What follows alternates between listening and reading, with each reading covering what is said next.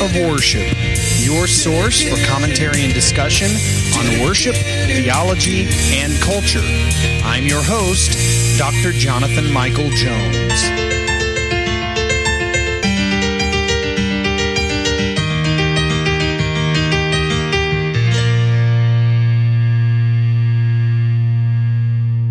Hello, listeners, and welcome to the Active Worship Podcast. This is Dr. Jonathan Michael Jones, continuing today the Psalm Project, and we have covered Psalms 1 and 2, and this week we will be doing 3 and 4, and so today is Psalm 3, Wednesday will be Psalm 4. I have to tell you, just looking into these Psalms and preparing my commentary has been beneficial to me. I've mentioned that the book of Psalms is probably my favorite book in the Bible, and I don't think it's a coincidence that a book used for songs of praise to God is right in the middle of Scripture, because our lives revolve around worship. That is the purpose of the Christian life. The purpose of the Christian life is not missions, it is not evangelism. Those exist because worship does not. And so here we are, moving to Psalm 3. Psalm 3 is, and you'll see this in Psalm 4 as well.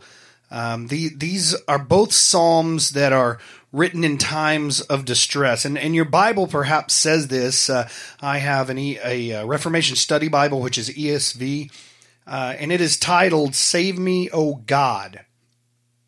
And there's a note that says it's a psalm of David when he fled from Absalom. Absalom was David's son, and so he's crying out in distress, and he expresses a deep trust in God. And the military terminology throughout this psalm may indicate that it continued to be used in times of warfare.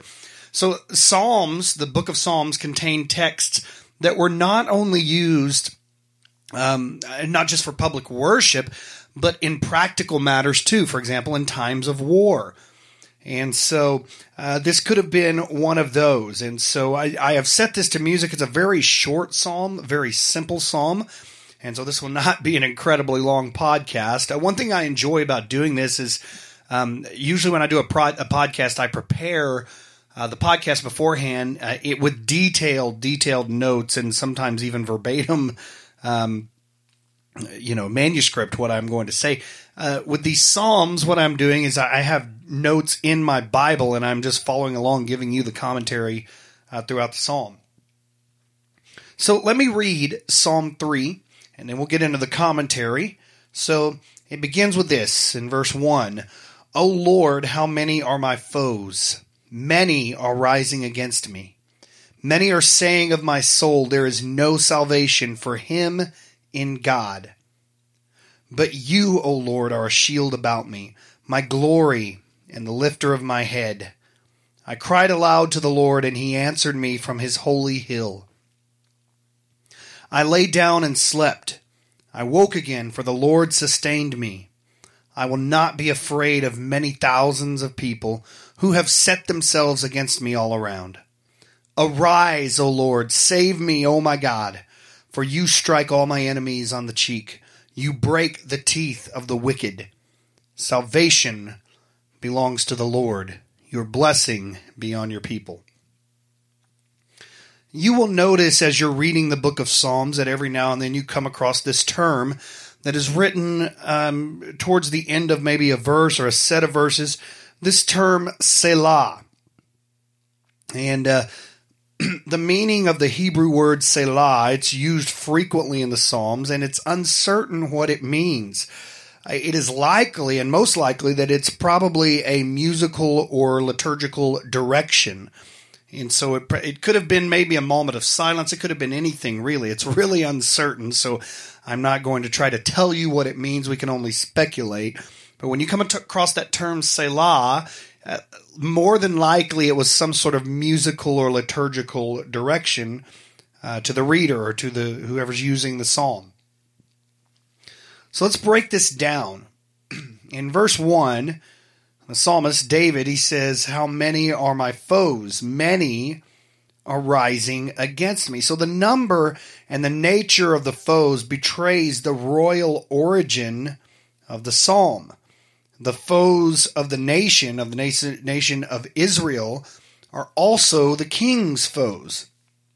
If they oppose Israel, they oppose God in this case. And then you look at verse 3, it says, "You are a shield about me, my glory, and the lifter of my head." It's an expression of encouragement. Often when people are depressed, when they're down, their heads are lowered. If you've ever seen an athlete, maybe they had a bad day, maybe they made a bad play or they lost a game, often they walk away with their heads down. And so it says, the Lord is the lifter of my head. And then there's another reference in verse 4. It says, "God answered me from his holy hill." Again, this is a similar to reference to the previous psalm that I covered last week. Chapter 2, verse 6, "As for me, I have set my king on Zion, my holy hill."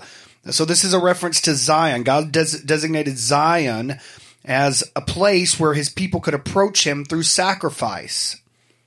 And in verse 5, the psalmist says, "I lay down and wept. I woke again, for the Lord sustained me." Every morning when we wake up, that is because of God.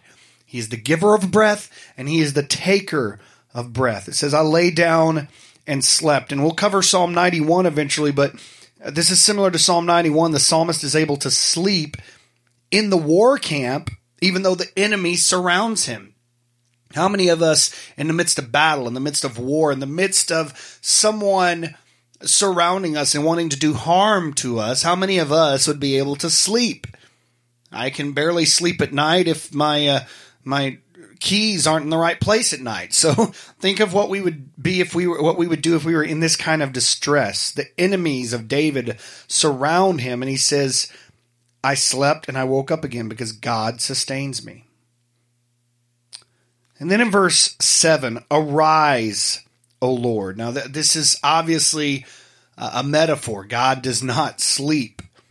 "Arise, O Lord." This expression is typical of psalms sung at the beginning of war.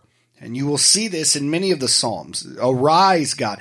God fights for his people against their flesh and blood enemies. If the Lord is for us, who can be against us?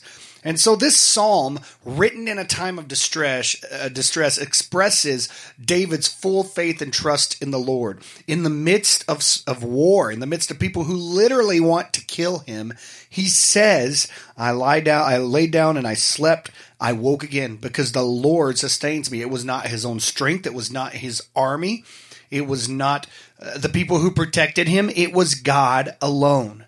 And so David expresses that in Psalm 3. So this was written in a time of distress, to our modern ears, something that resembles something negative like distress or sadness is a minor key. And so I have set this psalm in a minor key. There will probably be other psalms that I set in a minor key. I will probably do many different musical things to these psalms to try to portray the text as well as I can. So I hope you listen to this recording and it blesses you. Here is Psalm 3. Thank you for listening today to the Act of Worship podcast. This is Dr. Jonathan Michael Jones.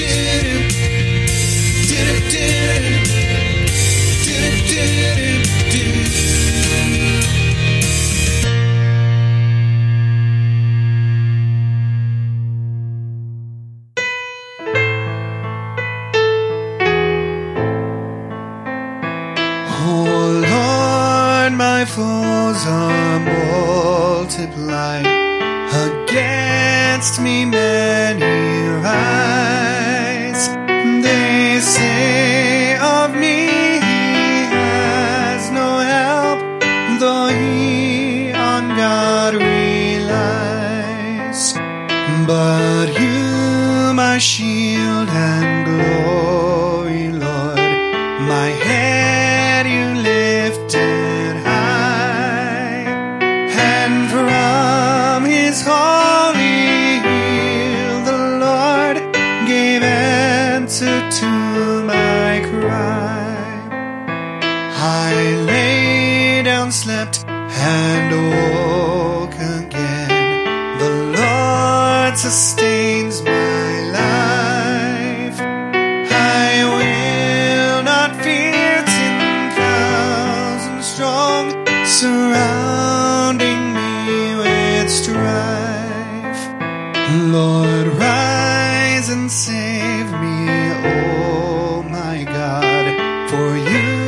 subdue